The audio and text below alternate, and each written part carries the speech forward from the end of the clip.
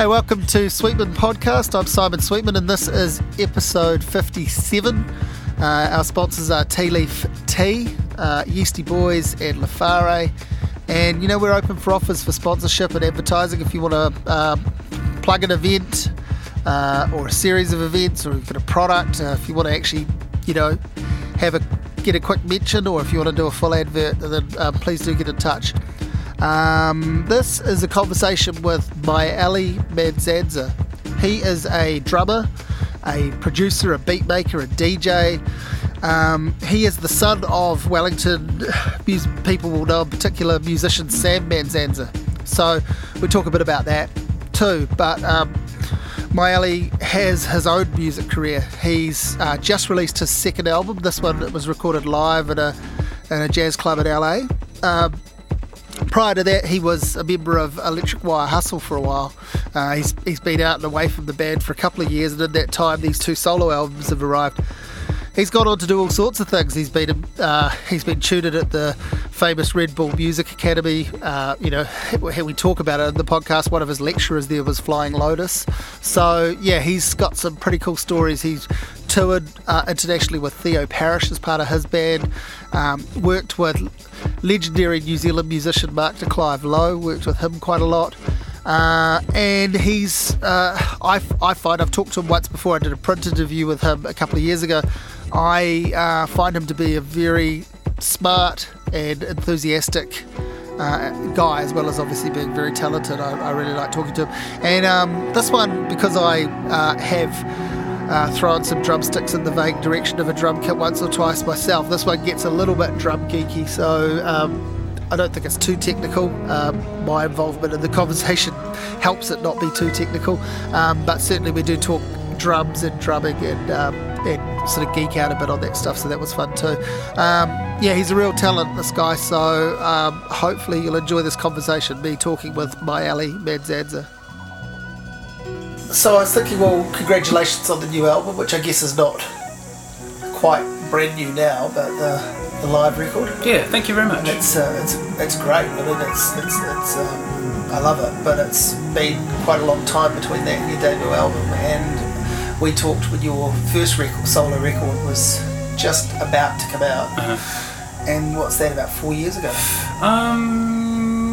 2012 or 2013, around about then. Yeah. So I've seen you play a couple of times since then, but you've been, and obviously the second record's recorded live over in the States. Mm-hmm. So before we go back to how you got into this, maybe fill in a little bit about what's gone on the last couple of years. Well, I guess over the last few years, it's interesting. There's definitely been a lot of things that happened, and when I try to, like in a position like I am now, where I'm stepping back and trying to look at it, it's actually been, I've probably been more active and doing more interesting things than I've realised. A lot of the time I'm like maybe so caught up in the process of you're in it, doing it, that I kind of forget that there's a path that I've sort of been walking along or laying in front of me. And it's funny because I guess there are times, and I imagine a lot of artists go through this point of like feeling like they're not at the point where they think they should be in terms of success or recognition, or feeling like they're struggling or dejected about whatever issues that they're going through. But really, like when I take a look back since we last spoke, at least, like there's been a lot of amazing stuff. I've been able to tour with Theo Parrish. I've been able to tour my own music, across the US and Europe, and I've been able to record this album, which recently came out, 1.1. Been involved with lots of interesting projects. Lots of things have come away. I think when we spoke, I would have been with Electric Wire Hustle at that time, and that that dissipated. Man, who else? I've been playing a lot with a band called Sorceress, which is Isaac Iseli and Rachel Fraser's thing. It's pretty. I was going to say, I feel like when we spoke and you had your solo record, which was a a solo record in name, and you obviously there were a lot of collaborations going on across that. You had vocalists, and you had other musicians featured, but it was your record.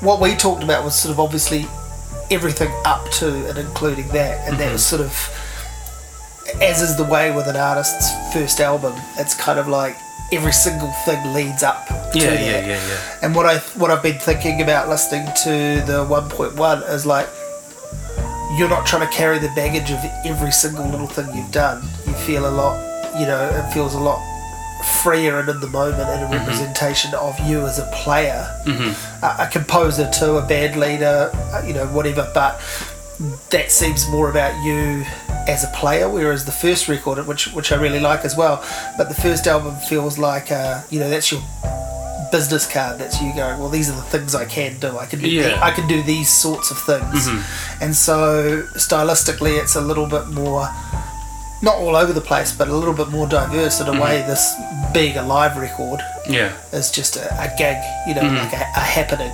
Yeah, I think that's definitely a good observation, in that this record was more about me as a drummer and a player, and it was sort of, I guess I would like to think of it as a celebration of live performance and just what happens in the moment. Like there was more or less no editing aside from the fade outs, so all the little kinks in there were things that really happened, and those little kinks, which if you're in a studio sort of setting you would try to erase or rub out in order to get the perfect thing, those kinks kind of led moments of that record to kind of become what they were. So like with a piece like say Montara, which we did on there, like there's a bit which I think in the piano solo we kind of snapped from a slow washy triplety thing to a really tight sort of double time, half time, borderline trap influenced groove, which just happened, and I just thought I'd inject like a little hi-hat thing, and then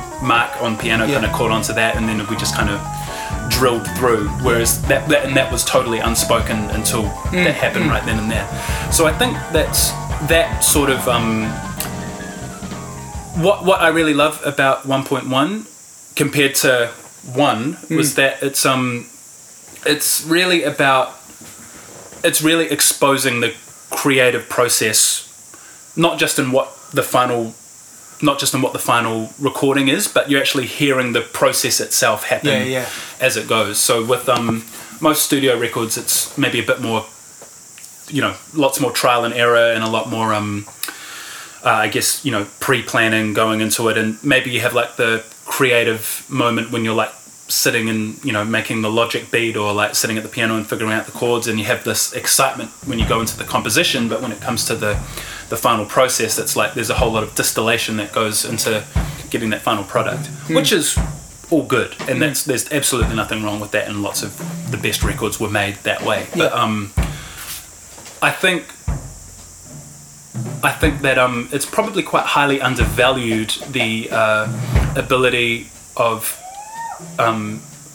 improvisers to kind of present material and creative ideas right there and then in front of you, and have the process, the creative intuitive thing, like just right there, and leaving it and not being ashamed of the mistakes, and or turning those mistakes into the final thing, and being cool with that, and being able to make a lemonade out of lemons right there and then, you know what I mean? Yeah, totally. I also I wish more people across genres would make live albums. I feel like they're a really important document. I agree. You get to just, like as we say, just capture a moment in time. Yeah. But it means that when you put out a new studio album, it's your third album, but it's your second set of studio ideas, which this 1.1, as it's titled too, creates space between the first record and the studio follow-up.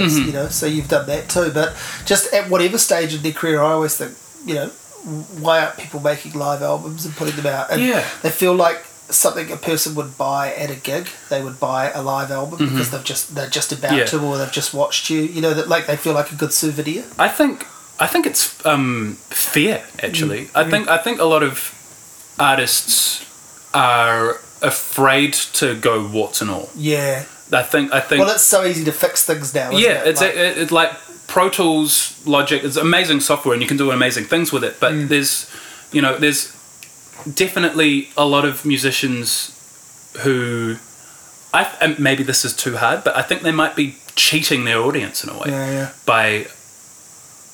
Yeah. Well, by like.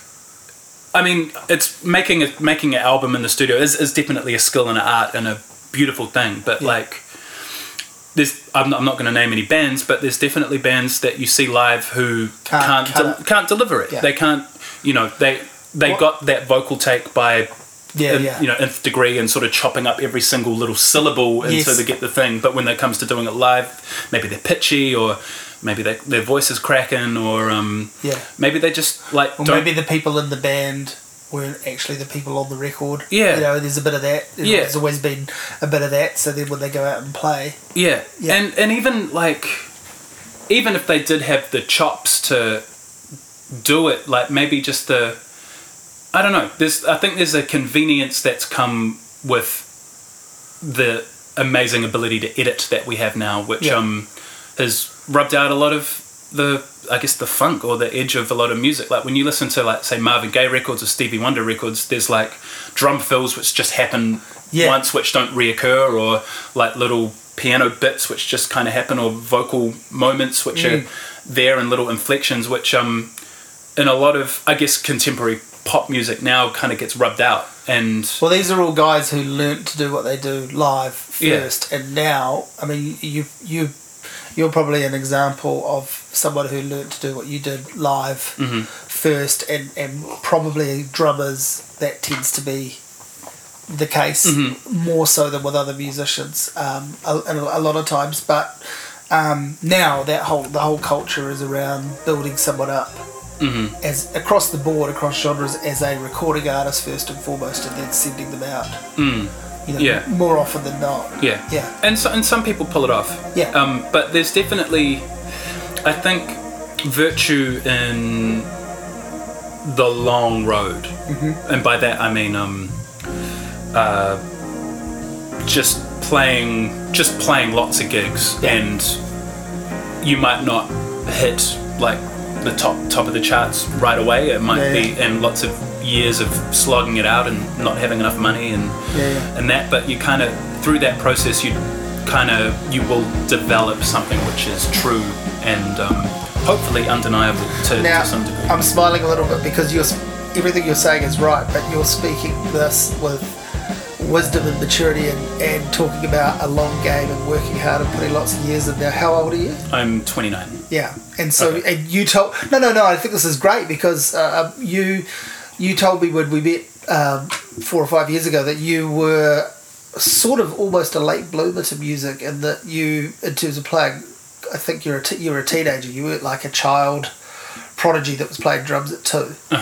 You were, what, 13, 14? Yeah, that's about right. So, you've already, half your life has been dedicated to music then, music playing, so it's fair, but it's still, some people don't arrive at the ideas that you're arriving at, and how to articulate them for a lot longer into their career. Yeah, well, I guess, without wanting, it's true, I didn't start playing drum kit until I was, I think, 13 or 14, but growing up with my dad, music was around, so when it time... Well, let's go all the way back and let's talk about him again, because we did talk about him last time, but what does he do? When did you know he was a musician from birth? So my father is Sam Manzanza. Yep. He is originally from the Democratic Republic of the Congo, but he met my mother, who is a Pakeha New Zealand European woman, over there. They got married, got pregnant, and decided to come to New Zealand to have me. And I guess my dad, and trying to, because that would have been a pretty major transition for him, from being, he was running like a bar, venue, restaurant in Kinshasa, which is the capital. Right. And when he came to New Zealand, it was, a huge starting over for him. And to some extent, and I say this with no exaggeration, he probably would have been the first black person that a lot of people in New Zealand would have seen in the flesh. So he's kind of, I don't know if he experienced like any like really overt, direct racism, but there was definitely like he stood out. There was no doubt. Yeah, he couldn't hide. Yeah, would have felt like he couldn't hide. Yeah, and he didn't blend in, and I think he kind of, I think he probably cherished that in a way. Like he sort of turned that into so when it came to playing his music for me. 10 I mean, he's still playing music now, but there was a period where he was killing it, and sort of like I was going to say, he's pretty, I mean, in my mind, as long as I've lived in Wellington, which is over 20 years, he's be a long-running, long-serving musician for the city. His name is always around doing lots of different things, like drum circles, tutorials, teaching as well as performing. Open mic stuff, and then actual dedicated gigs. Just the other week at the Newtown Festival, and several times across the years. So he's someone you can catch quite often. And I think like he's sort of been in some relatively informal way an institution of himself. Lots of there have been so many musicians, I couldn't even count them, but like so many musicians who have come to prominence now who have at some point in time played in Dad's band. So I know most of the Trinity Roots guys, Black Seeds guys, probably a bunch of the Freddies have worked with him. The list could go on and on of all the musicians who have kind of at some point had the school of hard stamina of Sam Manzanza.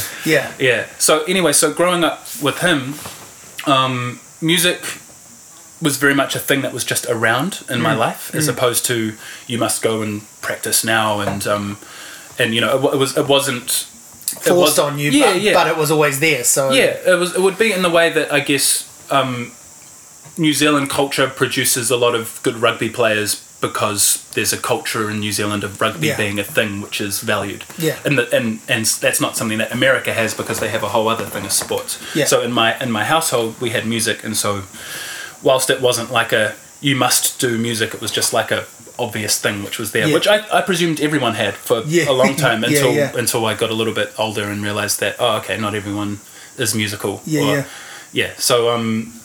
And so when it came time for me to actually start playing the drums, it was kind of, I already had a basic understanding of rhythm and how quarter notes and triplets and all the divisions kind of worked. And so having that understanding of rhythm, it was just like figuring out coordination. And now, are you a self-taught tinkerer to begin with? Does your dad sit down and instruct you, or do you go and get lessons straight away? I had lessons through high school. There was a drummer called Richard Wise, who was my first drum teacher, and then Matt Swain, who was in a band called Odessa. He took me for a few years, and then from there I went into, after a while I kind of realised music was what I really wanted to do, so I went to the New Zealand School of Music after that.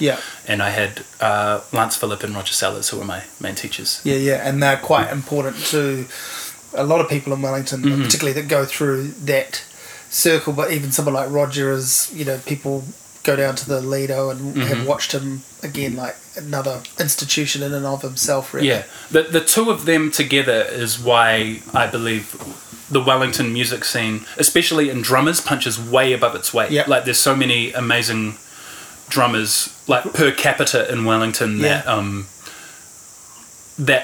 I won't say Auckland doesn't have or Christchurch doesn't have, but I think Wellington probably tops them for the most part. Like you have Ruben Bradley, who's put out amazing music, and he came under both of them. You have Darren Mathiasen.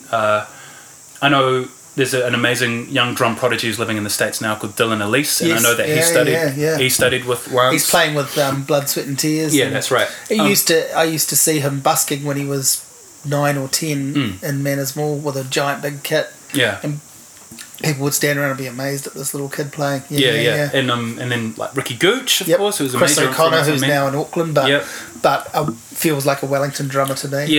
And I think what it was is actually the nature of having both of them. So you have Rick Cranston. That's another one. We could go on and on. That's a separate podcast. We could absolutely go on and on. But so with Lance and Roger, you have on the one hand with Lance, in a nice way, but was a disciplinarian in the sense of like, here are the snare drum pieces which go through all the different rudiments, and you have to tick these boxes in order to pass the year. So and then here are the big band charts, and you have to be able to read these in order to pass the year, and then here are these Latin grooves, and you have to be able to demonstrate you can play these in order to pass. And so that develops, like, in order to pass, you have to develop a work ethic. Yeah. And you have to, like, so every week you're expected to tick the boxes, and so every week you're practicing and making sure, and that work ethic is something which is really important, and helps you to develop quickly. And then with Roger, on the other hand, you have he's kind of like the Yoda guru kind of figure, and he would, whilst he's very much a bebop drummer and pretty deep in that tradition, he was the guy who was more about, I want you to find your own sound and find your approach to something. So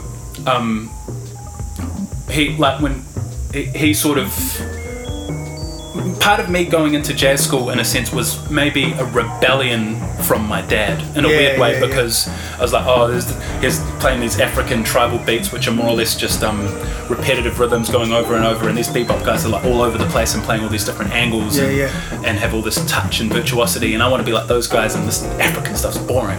And Roger was kind of like, well, actually, you don't realize this yet, but that is like why you have this talent. That's the foundation. Yeah, that foundation is like the thing, like the root of the family tree of rhythmic music. And well, not only that, I was just thinking like that sort of African source of music is something that not only is it a foundation of jazz, but it's a lot of the great jazz players go back and seek that if they don't have it in them or around them to begin with, I mean, even that record we were listening to before we started recording, like Ahmad Jamal, like there are players who go in and obviously what is it, Orgian Rhythm, what's that drummer's name? I've just had a mind blank, but was it Max Roach maybe? No, Blakely. Art Blakey. Right. Yeah. Right. And Roach, of course, did loads of those things. Those, exactly, like they got into the real percussive extremes of jazz drumming. Yeah. And I guess I was quite lucky in the respect that, like, a lot of the stuff that I was learnt through my dad from osmosis is essentially the root of pretty much any music which is danceable. Yep. Like even if it's like where rhythm is prominent. If it's total Euro house or whatever, it's like that four on the floor kick drum there's a pretty big anchors you. It goes way back millennia to people in the village dancing and all of that. So, and beyond that to that is developed so they can basically summon people, right? Like it goes back to sort of like replicating the heartbeat and putting out like clarion calls for people to return to the village, that are in danger, that sort of Or there's a reason why, like, I mean, maybe it doesn't happen so much now, but in like sort of old warfare movies where you'd have like different sort of artillery units sort of marching to a beat of a drum, there's something in that rhythm which collects people. And if people are marching in sync, then I don't know, maybe they're more likely to go fight together or something. Or there's a reason why people it stirs the adrenaline.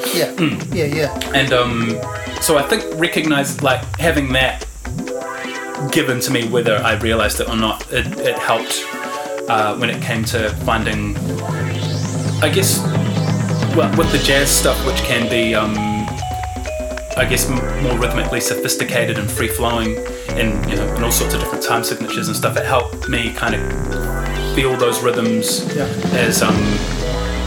as physical things as opposed to mathematical abstractions. So even if it's like some crazy thing in like 5/4, you can kind of find lines through it which whilst there's like an easy 4/4 pulse to dance to,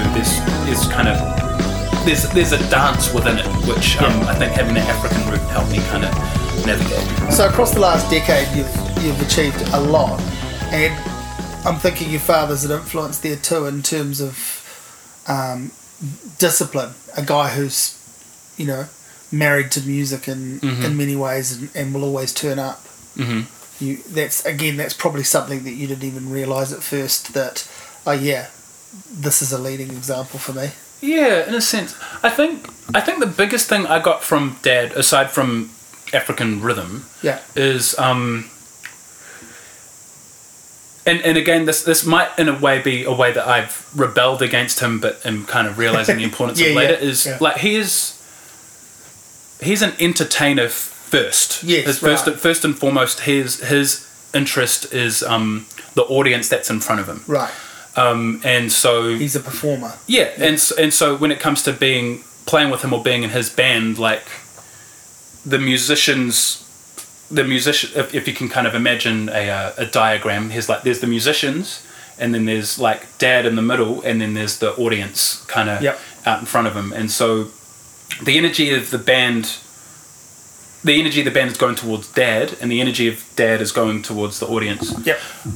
The way I rebel against that is my energy is probably more going towards the band, in that like the interactive thing and all of that is kind of relies on all the different musicians kind of being present to one another, and the leadership style becoming, I guess I've used this allegory before of being like democratic socialism with a splash of anarchy, whereas with Dad it's kind of African authoritarianism, and like this is where it is, this is, I am the chief, and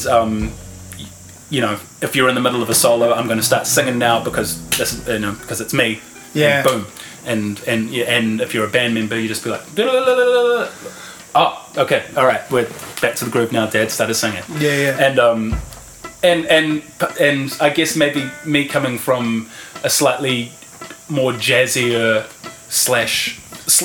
background, and also being more of a New Zealander. Yeah. As opposed to an African, that sort of maybe rubbed me the wrong way sometimes, as far as understanding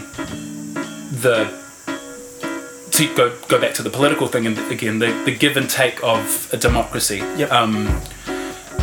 But Dad's, I've kind of realised, and I realised this at Newtown Festival last week when I was playing drums with him. Dad's way does work. Yeah. African authoritarianism does have it serves a way which we as like liberal Democrats might not see, as far as like just being an effective like way of sort of garnering a crowd and directly influencing their energy. And so even if it's just 100% full force kind of stuff, a crowd can get that very quickly. Yeah. Whereas if there's like lots of musicians interacting and these moments kind of popping in and out, and like that creative thing happening right there in front of you, that can go over people's heads a bit. Even if like within the musicians it's like maybe depending on the musician, a happier place to be. Not everyone necessarily picks up on that, but everyone can kind of pick up. I'm going to take you to the moon right now. You will not. I will not bring you back down. 1, 2, 3, 4. Everyone. That hits everybody. So it's inescapable. And so I think there's definitely a lesson in that. Well, you're a very one thing I've always admired about your playing is you're a very, I think, propulsive drummer, which I think is, maybe it should go without saying, but there are lots of different ways to play the drums, and lots of people do it differently, and different partnerships within music. But I feel like you're capable of many things. You've got chops galore, great groove, but you're always stirring that pot. Right. You're always making sure that the energy is going out.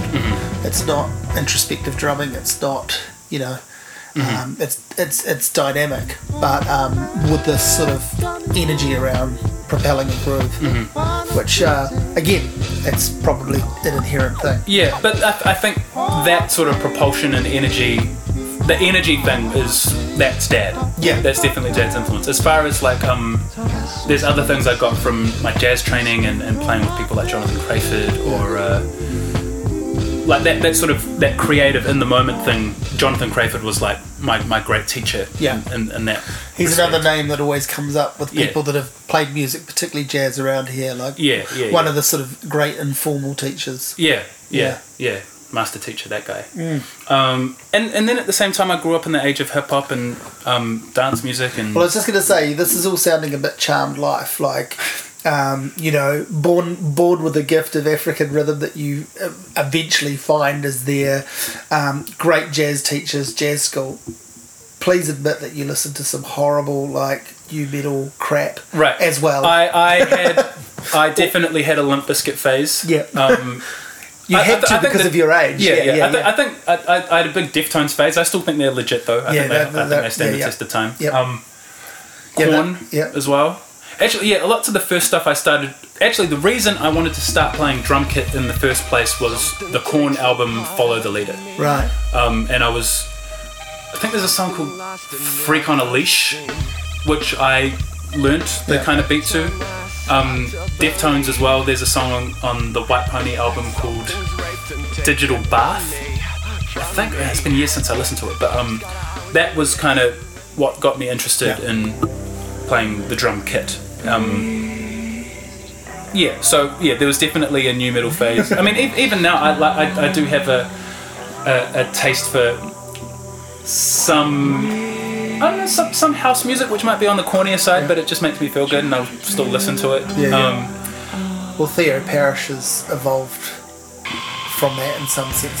Some of what there's a guy who, and we'll go back to talk about him, but there's a guy who's done all sorts of things, but I hear an evolution from house music and absolutely more techno perhaps, but so okay, well, how does Electric Wire Hustle turn up in your life? You guys all go to school together or what? I met Dave Tainin, I think in my second year of university, so I would have been about 18 or 19, and I think he saw me busking.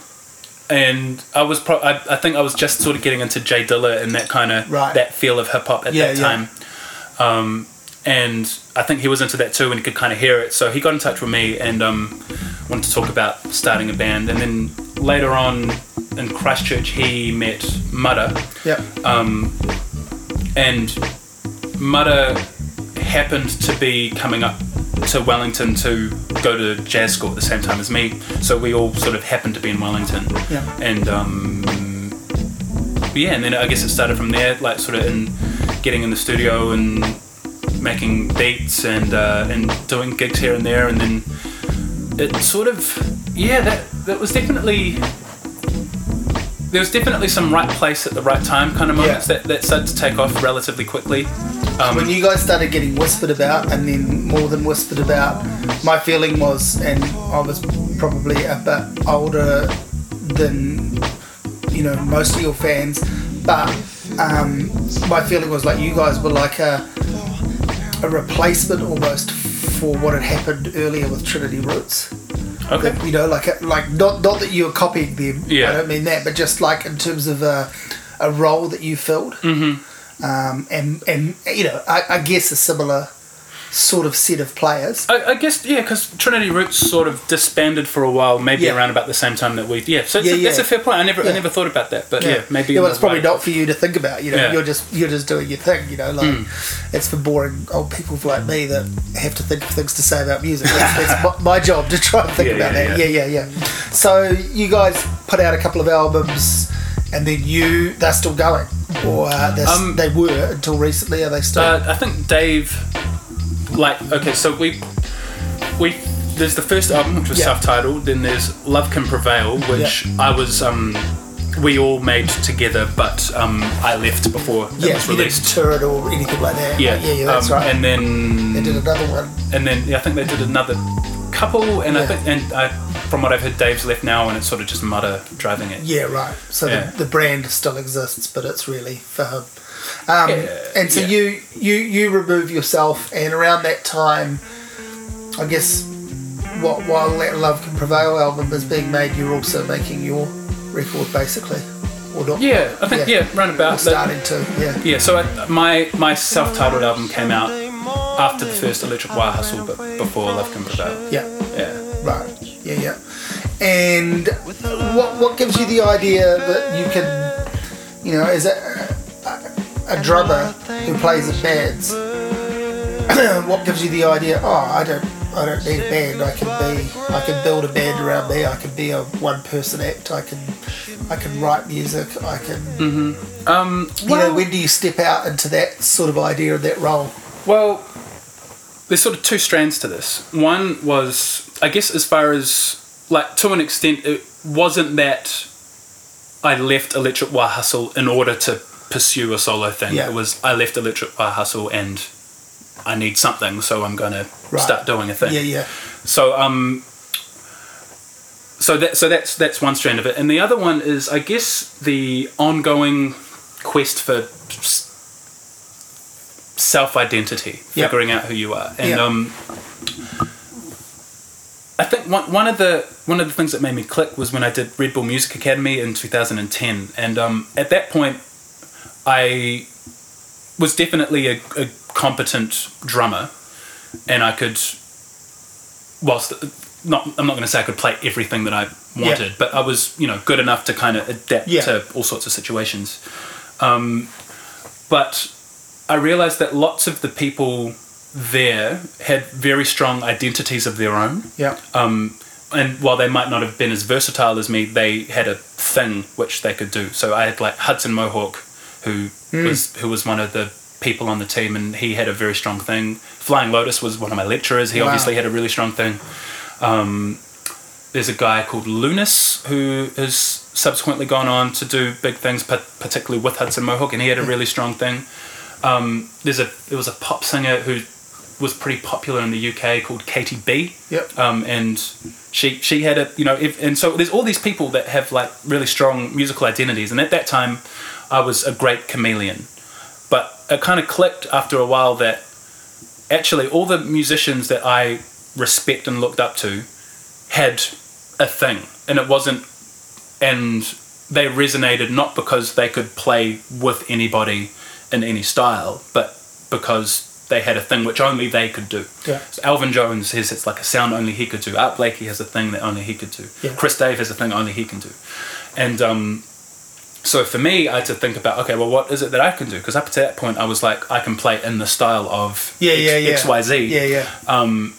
And there's nothing wrong with that by any means, but I realized there was time to sort of start whittling down my influences and trying to figure out that path. And one of the first hurdles that you come to is like, well, what is it? Because up until that point, you've just been absorbing other people's things, and in order to figure out your own thing, that's like, so you have to like pretty much toss everything out. It seemed like at the time. Yeah. And that brings on a whole other set of psychological minefields that you kind of have to navigate. But one of the things that I started doing was trying to figure out my own practice exercises. So as opposed to practicing from books, I would just be like, okay, what's a weakness that I can see in my playing? Okay, there's that, I will work on that. And also starting to compose and use Logic and getting into beat making and writing my own music. That helped my actual drum playing because it created an environment, like the compositions I made created an environment for my drumming to live in, as opposed to having my drumming to be in other people's environments. And I kind of realized that that helped me out a lot, because I thought that in order to be like a distinctive drummer, I had to work on the drumming, which obviously you do have to do. But it's like when you're trying to figure out your self-identity, you can't work on that in the same way that you can work on the speed of your single strokes.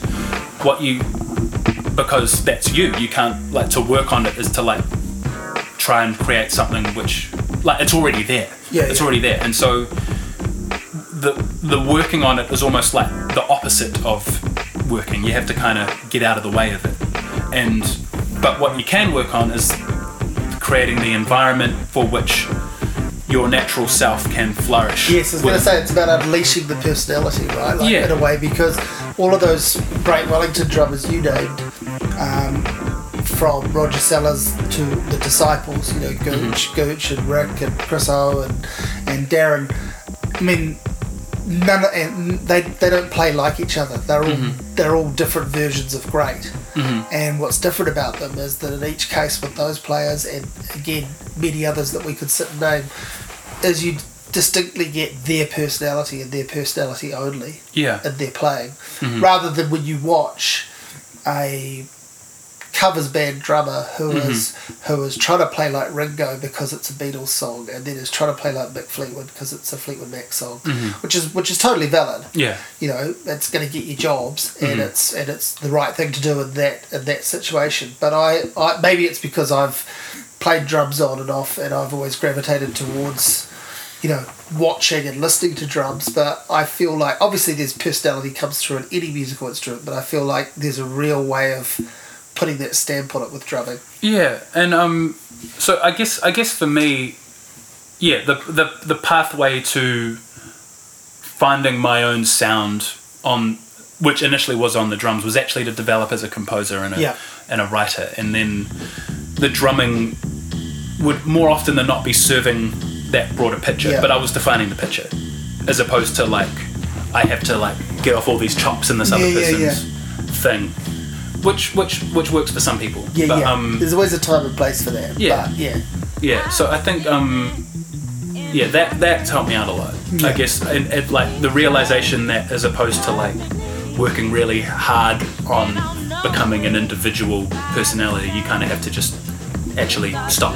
Just stop and let it emerge, because that it's you and it's always there, and it's when you were a kid you knew it, and you just kids know. Kids kind of just blad it out, and like they have no social inhibitors which stop them from being themselves. So I was kind of trying to dig that up again. I want to know a little bit more about this Red Bull Academy and what you get out of it. Obviously everything you've just been talking about then, developing, you know, your skills as a composer and you're unleashing your personality and defining your style, all comes from that Red Bull Academy and that realization. Can you talk a little bit about exactly what happens there? I mean, you're talking about, you know, Hudson Mohawk, Flying Lotus. I mean, these are pretty important names in beat making, instrumental hip hop. You know, future jazz, whatever you want to call it, all these different, you know, people know about these guys and they make amazing music. So what's it like to be in their sphere? I think, well, prior to going into it, I guess I had the goal of trying to get as much technical knowledge of production as I could. So like, and I got some, but I think, I was talking with Flying Lotus actually about because the music he makes is pretty out there at that time, especially because he was right on the vanguard, and but yet it was still generating a lot of quite commercial success, and this was maybe just before Cosmogramma came out, and so he was playing us some of that album, and I asked him like, how is it that you know, how do you navigate? Because he could easily make some stuff which panders to a more mainstream thing, and maybe have a bigger name for himself, maybe. But he's managed to like be pretty out there and develop a bigger pool in house anyway. And he was just like, well, at the end of the day, it's your legacy. Like you gotta define, like when you die, what are the things that are left on the record on this planet that you want to represent who you were, and start with that. And then go from there. And commercial, he didn't explicitly say this, but you know, the commercial success, whilst everybody needs to make a living, it isn't as important as just putting out stuff that you believe in. And for him, there would have been some right place at the right time things for him, which meant that like he was able, like the scene that he was a part of was flourishing at the right time for him to be at the forefront of that, and for him to be as big a name as he is now. But it just all started from just doing stuff which was genuine and true, and then no one else was doing that. No one else can do it, and so when people are looking for this sound or style, like he's the guy, because of that commitment to just being himself and like putting out true statements. So what is the commitment for you, or anyone who does it, of being and taking part in this academy? What's required of you? How long? What's the duration? What's the obviously the benefits carry on through your career. But what's the immediate sort of outcome of it, and what's the duration of it? It's 2 weeks. Yeah. And how intense is that 2 weeks? It's pretty. So the day to day is you and I think there are 30 other people from around the world who are round about mostly in their 20s, though there's some people who are older. Yeah. It's not directly ageist, but you know, it's skewed the idea that is way. it's fostering younger talent. And you go in and you have breakfast, and then there's a lecture from someone like, say, Flying Lotus, or there was a guy called Dr. Zinoviev, who I think was a pioneer in building synths or Roots Maneuver. You know, countless all those lectures are available on the website too, so you can watch those regardless. So you have a lecture, and then there's like a amount of studio time where the students go and collaborate or work by themselves, or you know, just spend time making music. Maybe there's some tutorials, so like say I learned some stuff about using Logic from DJ Zinc, who's a prominent drum and bass DJ, and he helped me out as far as like how to do basic drum programming stuff, so that was really useful for me. I think Russell Elevado, who was D'Angelo's engineer, he was in there sort of doing some like recording tutorials and stuff like that. Then there'd be like another lecture in the late afternoon with another famous person, XYZ, and then then there's lunch and dinner in there as well, and either more studio time, and every night they have a different like concert, academy related concert where the students are participating in it, and there might be some bigger famous names in there too, but so every night there's a gig which you can go out to, and you'll likely be performing at one of them as well. And so it's kind of like that. Wow. For 2 weeks. So it's music nerd camp. It's kind of the best possible way. It's Hogwarts for musos. Yeah. And there's no assessments to it. There's nothing, you don't pass or fail. You're not ranked and you're not. Yeah, it's just more of a very well-resourced musical retreat. Yeah. It's a bit like going to the chocolate factory. You know. Yeah. Golden ticket. So you come away from that with more questions than answers, which is great. And this big drive to find yourself in more of a composing role, producing, and also, you know, through that unleashing your musical personality across the drums. Defining who you are as a player and your sound, and that manifests in what?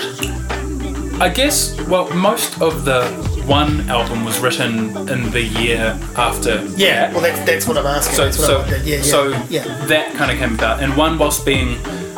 There's definitely some drummer stuff in there, but it's probably more a producer, beatmaker album. And that would have been directly an influence of the guys around me at Red Bull Music Academy. Also, another thing that came out of it was my connection with Ross McHenry, who's an Australian bassist, and that's where we met. And we kind of connected because we were the only people there who were musicians first. Like, I played drums, he played bass. Well, you mean everyone else was sort of the DJ, producer, beatmaker sort of mold. And they might play some instruments, but it was in service of productions as opposed to being players, instrumentalists first. So we connected quite a lot over there, and I've made released 2 albums of his music, and there's another one which will be coming out later this year. And he's a real talent, right? As a composer too. Like he's brilliant. I went to that jazz festival gig the other year that you guys did, and it was 2 years ago. Something like that. And you know, that was a great ensemble, and he was a great player, but pretty much most of the work was stuff he'd written, right? Like he was the chief composer. And he's another great inspiration for me as far as developing, like the development of form in writing, and the things you can do with form as opposed to like the things you can do with harmony, melody. Like, so the shapes of how the compositions kind of come together and how they kind of link back up. And the way he writes is quite interesting because he starts with melody first without any sort of reference to rhythm or harmony. and just goes with what feels natural. And sometimes what feels natural isn't necessarily 4/4. It might be something in 7 or 5, but that's just what it feels like. And then from there he'll construct rhythms around it. So it's kind of idiosyncratic, but it's also has a natural thing through it at the same time. And so it's great because as a musician you can't. It takes a while to get to a point where you can autopilot through it. So it kind of requires a lot of your faculties to kind of get into that music and make human, or get it out of being just a purely technical exercise into being like musical. And so he's great as far as pushing me and challenging me to be a better drummer. I'm thinking what's interesting about your guys' connection and how you might work together so well is you're both thinking outside of the role of your own instruments, and you're both composers and arrangers and producers of that, but you are the classic like rhythm section as well. So you both sort of know your roles as rhythm players, locking in to support, and in his case, or yours too, to support the music that you might have written. Yeah.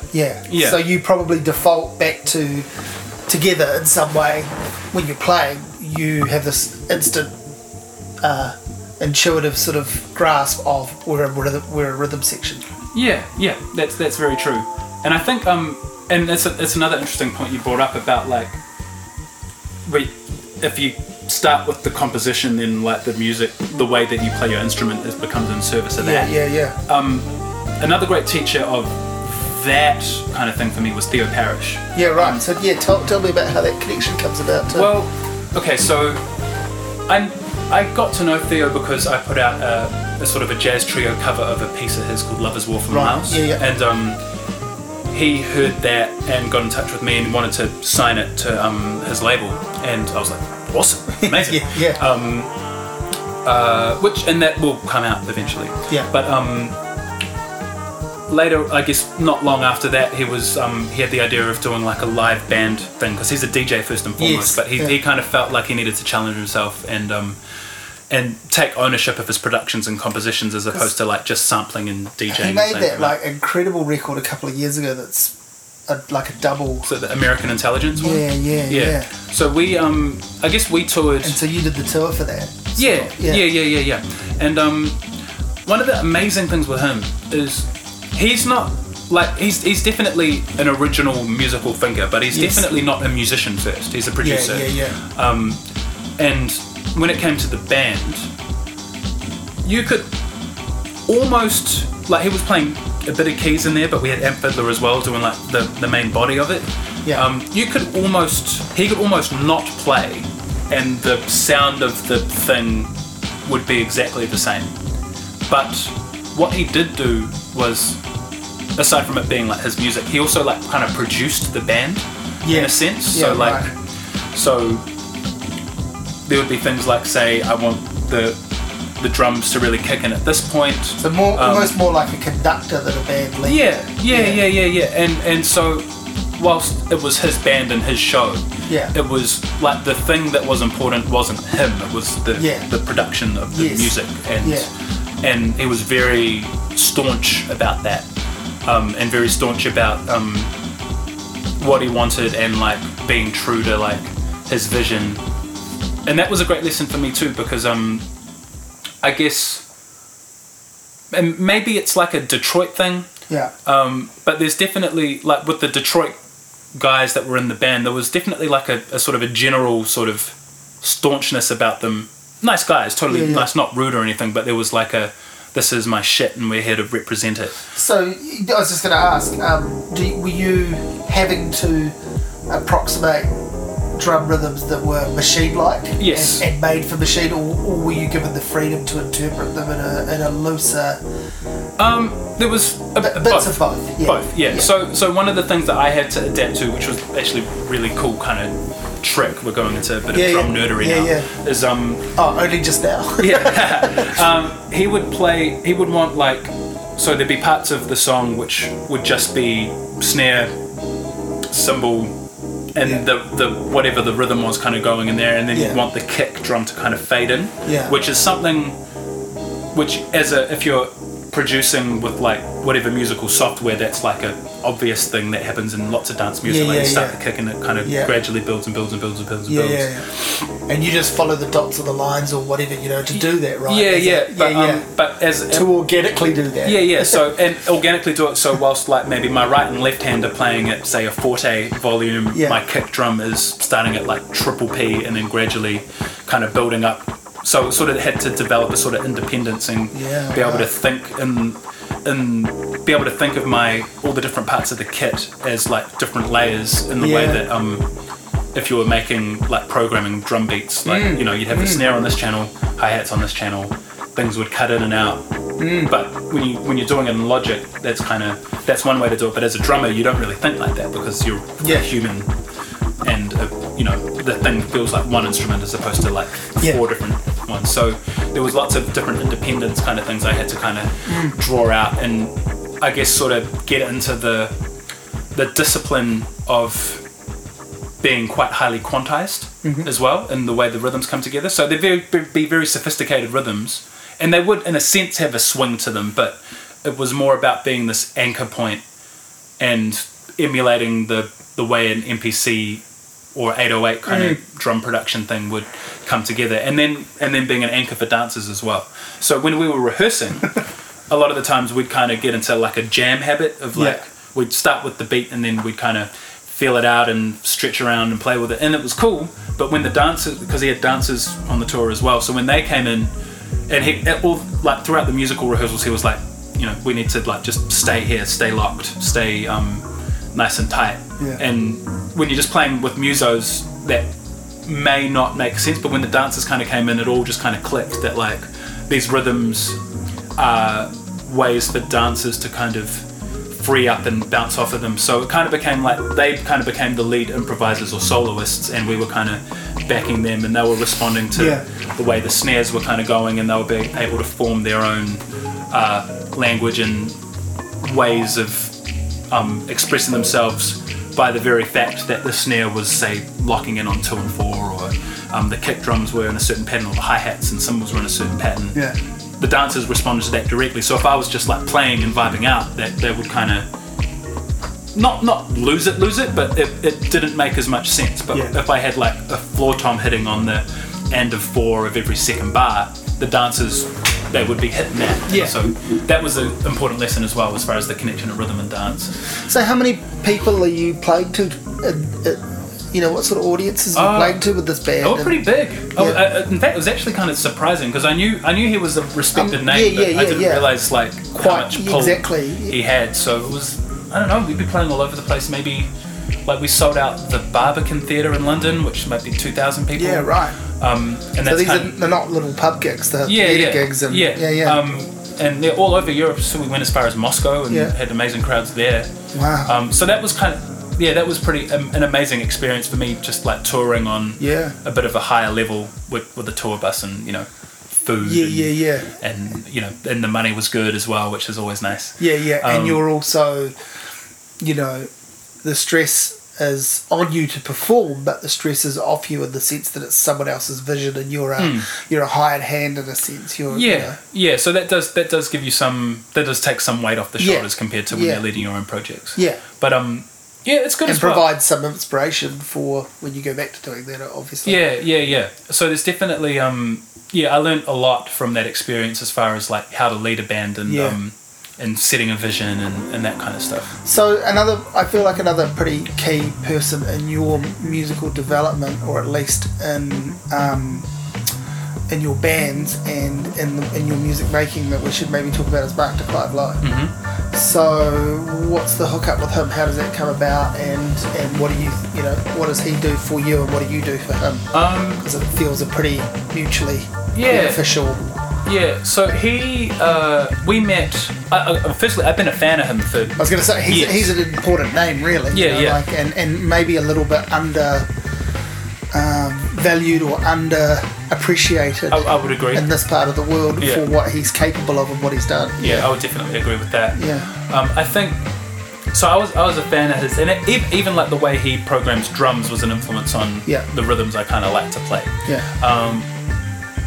we met, I think, when Electric White Hustle had our first show in Los Angeles, and he was living there at that time, and he came through, and we got along pretty quickly. I think we probably related just as people as well as and being into the same music. And I asked him about doing some keyboard parts for the One album. And he very happily obliged and made the songs like a million times better with the magic he was able to contribute. And then I think the next time we worked together was actually on the Ross McHenry albums, because he was the keyboardist on Distant Oceans and Child of Somebody. So that was the first time we actually and that's properly through their own connection, is it separate to cool. And that was the first time we actually got to like play together as opposed to like doing keys on some stuff I laid sharing down earlier. files and it was a pretty quick kind of link up, I guess, musically, and kind of a good understanding of each other musically. And so when it came time to do the recording of 1.1 and touring of One, like when that happened, like he was definitely my first call guy. And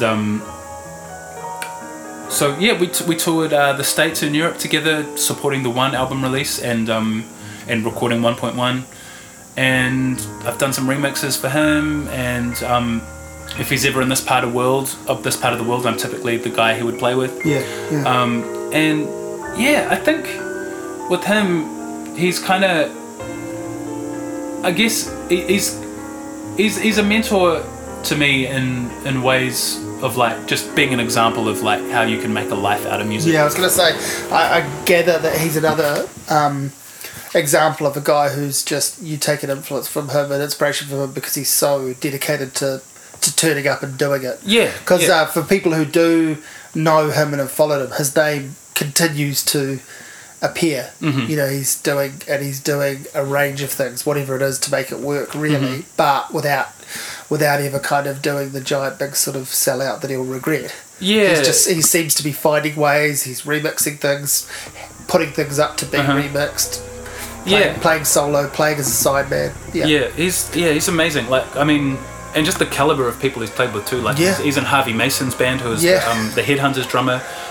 He's done gigs with, like, there's YouTube footage of him with like Chris Dave and Eric Harland and Lil Jon Roberts at the same time. Harvey Mason is the drummer on one of my all-time favourite live albums, George Benson, Weekend in LA. I think the big thing with Mark is, like, as well as his like amazing musical talent, he's incredibly well self-managed, like for a musician who's like so spread out. He's learned that he had to learn the business side of it. So he's got a great work ethic when it comes to like just booking his shows and like networking, and he's like just like mind-blowing. Like I don't know anyone else who's that good a musician and that good music business person.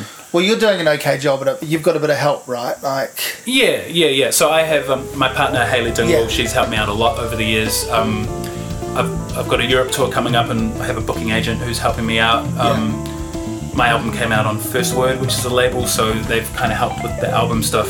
So, and I've had publicists involved for various little projects and stuff. So, whilst I definitely have to do a lot of the... I was going to say, you understand the need to engage those people though too, which some musicians get, some get completely lost at even how to start that process.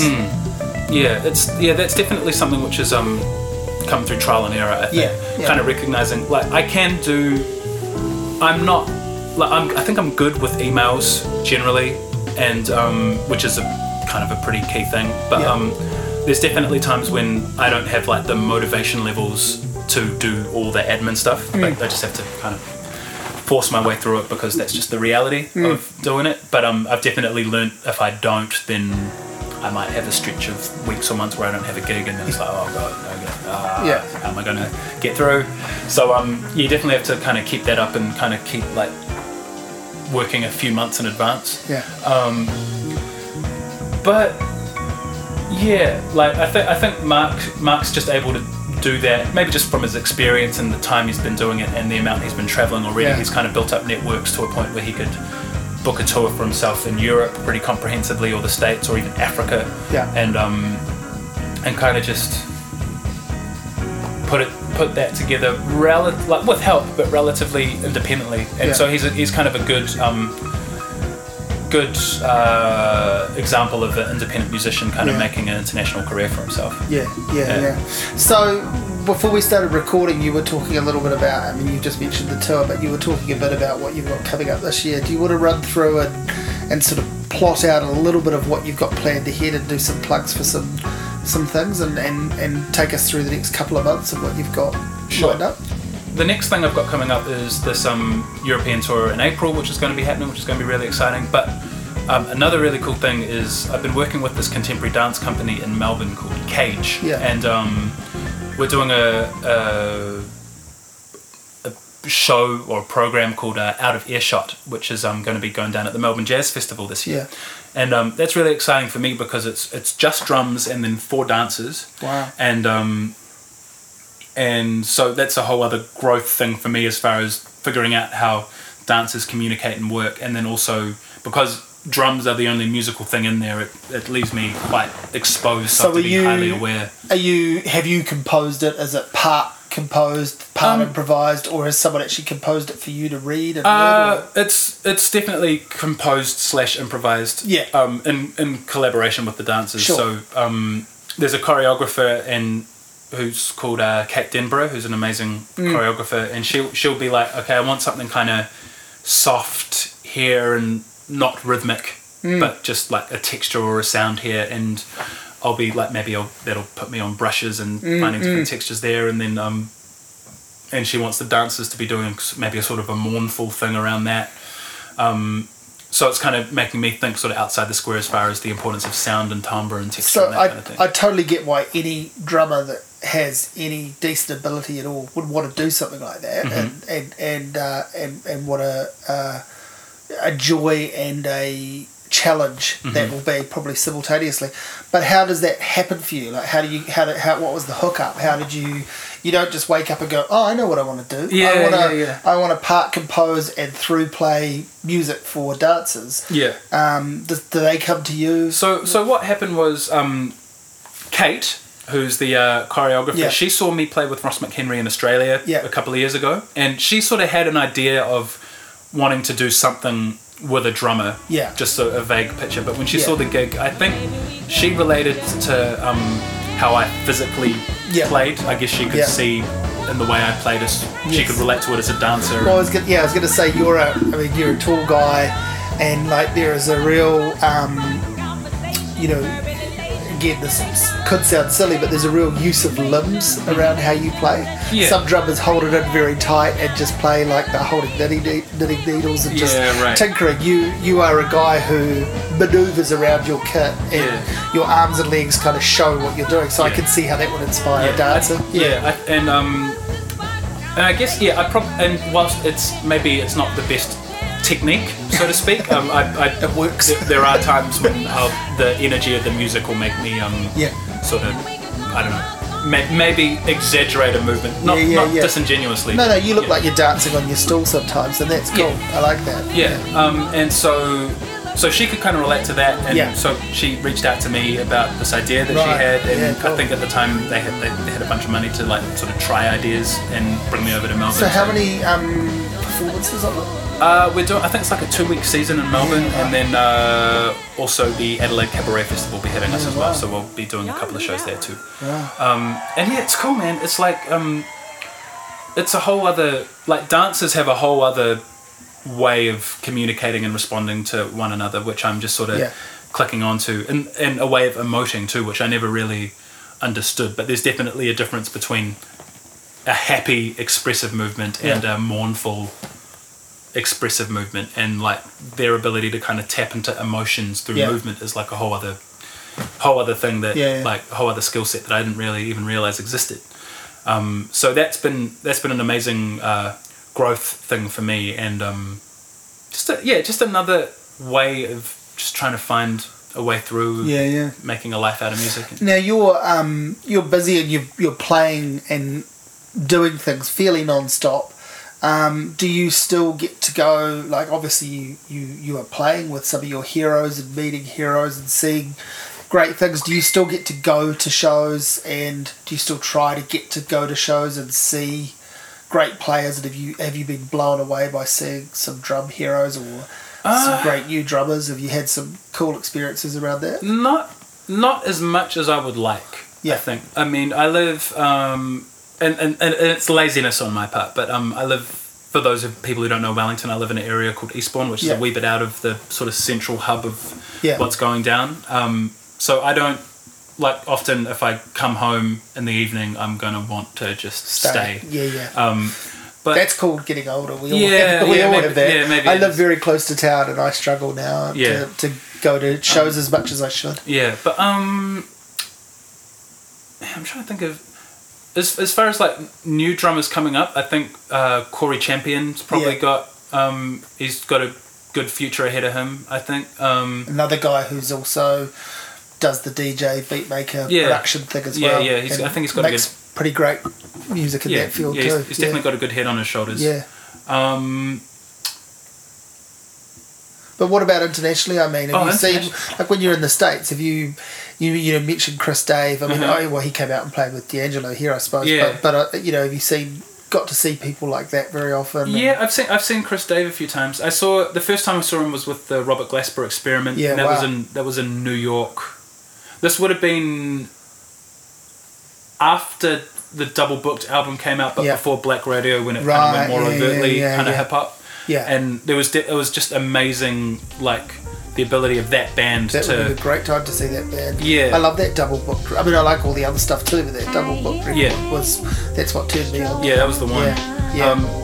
And the scene, like the ability, there was sort of like this amazing way that they were. I couldn't tell if they were like sort of giving jazz roots or uprooting hip hop. Yes, but it was all kind of just in the air and just no holds barred and just amazing.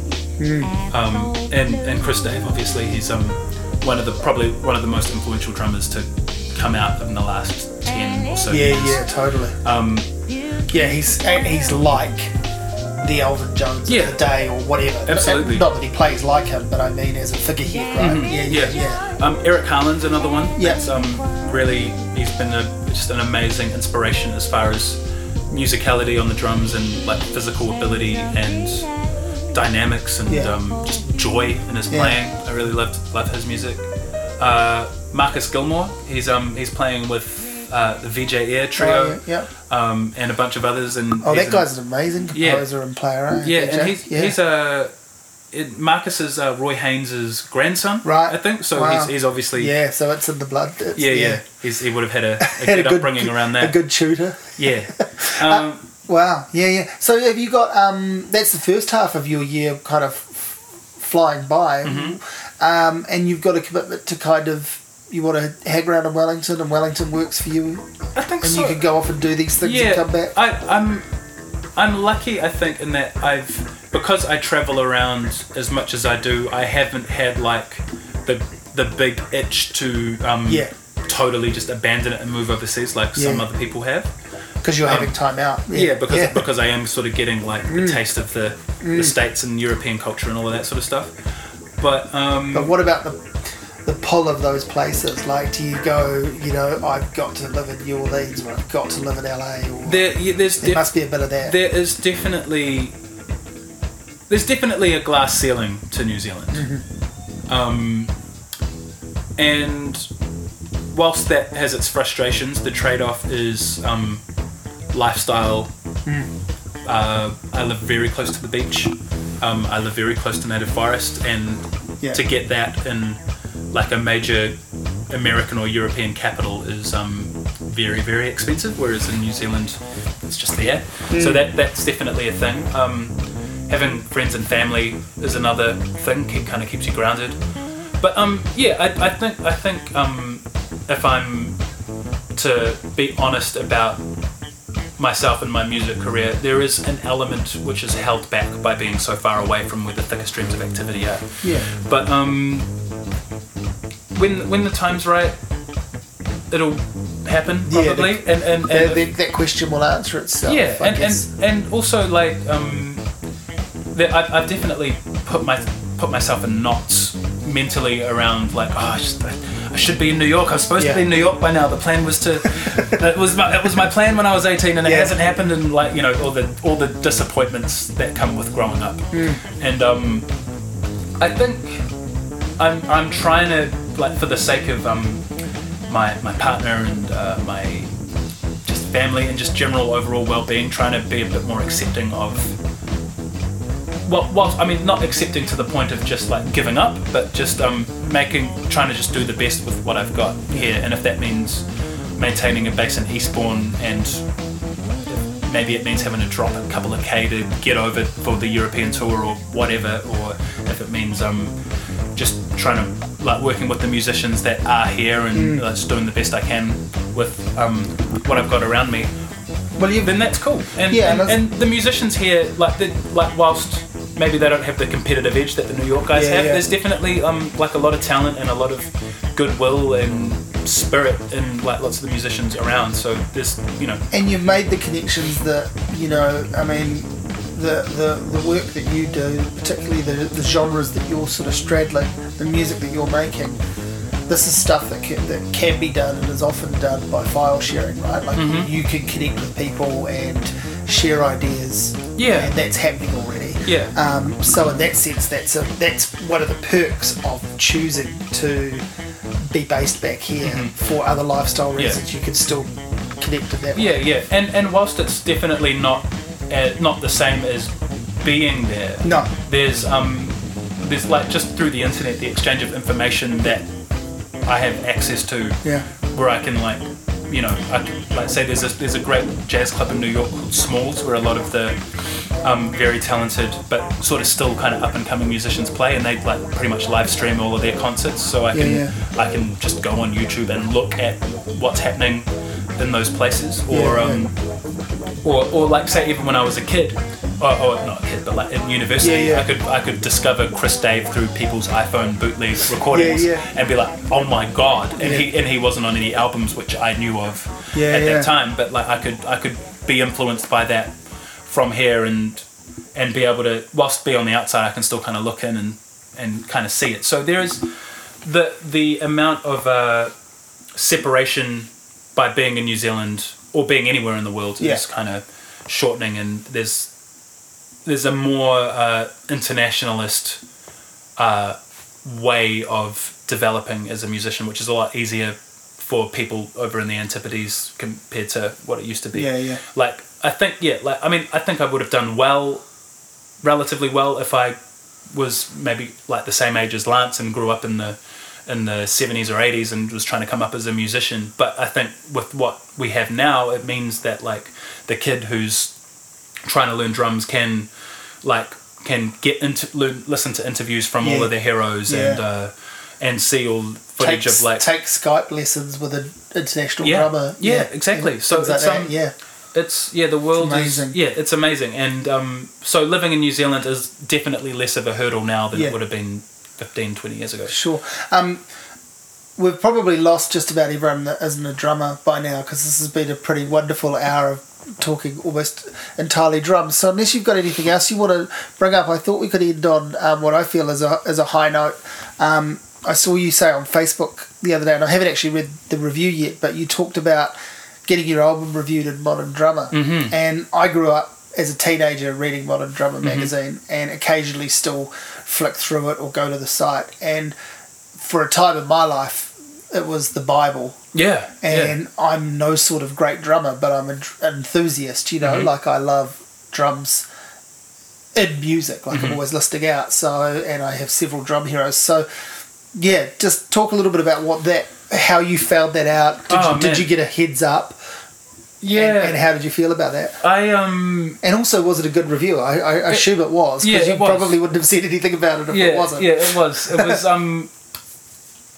Well, that happened. I sent the album out to pretty much every single music publication that I could. Just because, why not? Just give it a shot. You've got to be into it.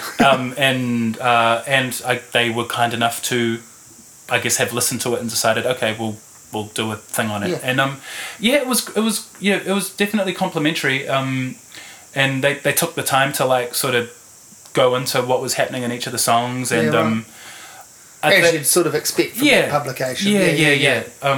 And I guess I think one of the things that one of the best compliments was like the recognition that because this was a live recording that happened in the moment, all the things that were being pulled off were that much more impressive. So whether it's like, say, a piece like City of Atlantis, which is more of a formed composition as opposed to, and it's not like heaps of room for improvisation in it, but like the way that was kind of put together and executed, they recognise that because it's a live recording, actually being able to do that is counts for a lot more than like in the age of Pro Tools, for example, or I can't remember every single thing that they talked about in it, but it was they took the time though. They took the time, and I think they said that I was a musician who sees the big picture, and that's a huge compliment. Yeah. Would be to anyone, but I'm sure making music, but it seems to make complete sense around what you're doing. And I think that I guess what's also cool about it, and actually Ricky Gooch commented on the Facebook post that like when he was a kid, and as you said, like it was something which kind of is a bible for up and coming young drummers who are wanting to learn about it, and it was for me too. And so and there were like lots of little discoveries. Actually, I discovered Chris Dave through Modern Drummer. Something I was going to say, I have these sets of there are some key albums that I only knew to check out because, as is the way with a lot of music reviews, but Modern Drummer put me onto what are now some of my all-time favourite drum albums, made me go back and listen to albums that I already owned and liked, but with a new ear, that sort of thing. Made people like Alvin Jones a standout hero. Like you've got to listen to this guy. So to be part of that, I guess, lineage, part of that publication's story. Yeah, it definitely counts for something. Yeah. I don't want to get I don't mean to like shoot myself down, no. so to speak, but I do recognise that it wasn't like the cover. No.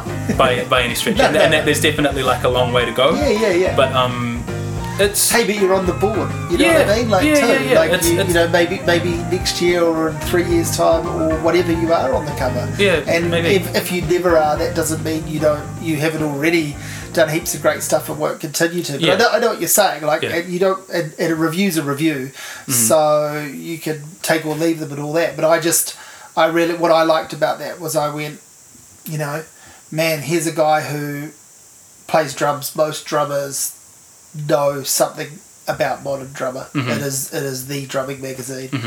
And, for anyone who's read more than an issue of it, to end up in an issue of it must be a pretty cool feeling. Yeah. It's definitely one of those things which is like, which just lets you know, okay, you've set out to do the thing and now you're doing the thing. Exactly. You can tick this part off because that's a milestone. It is a milestone. Yeah, it's just a sign that I'm probably on the right track.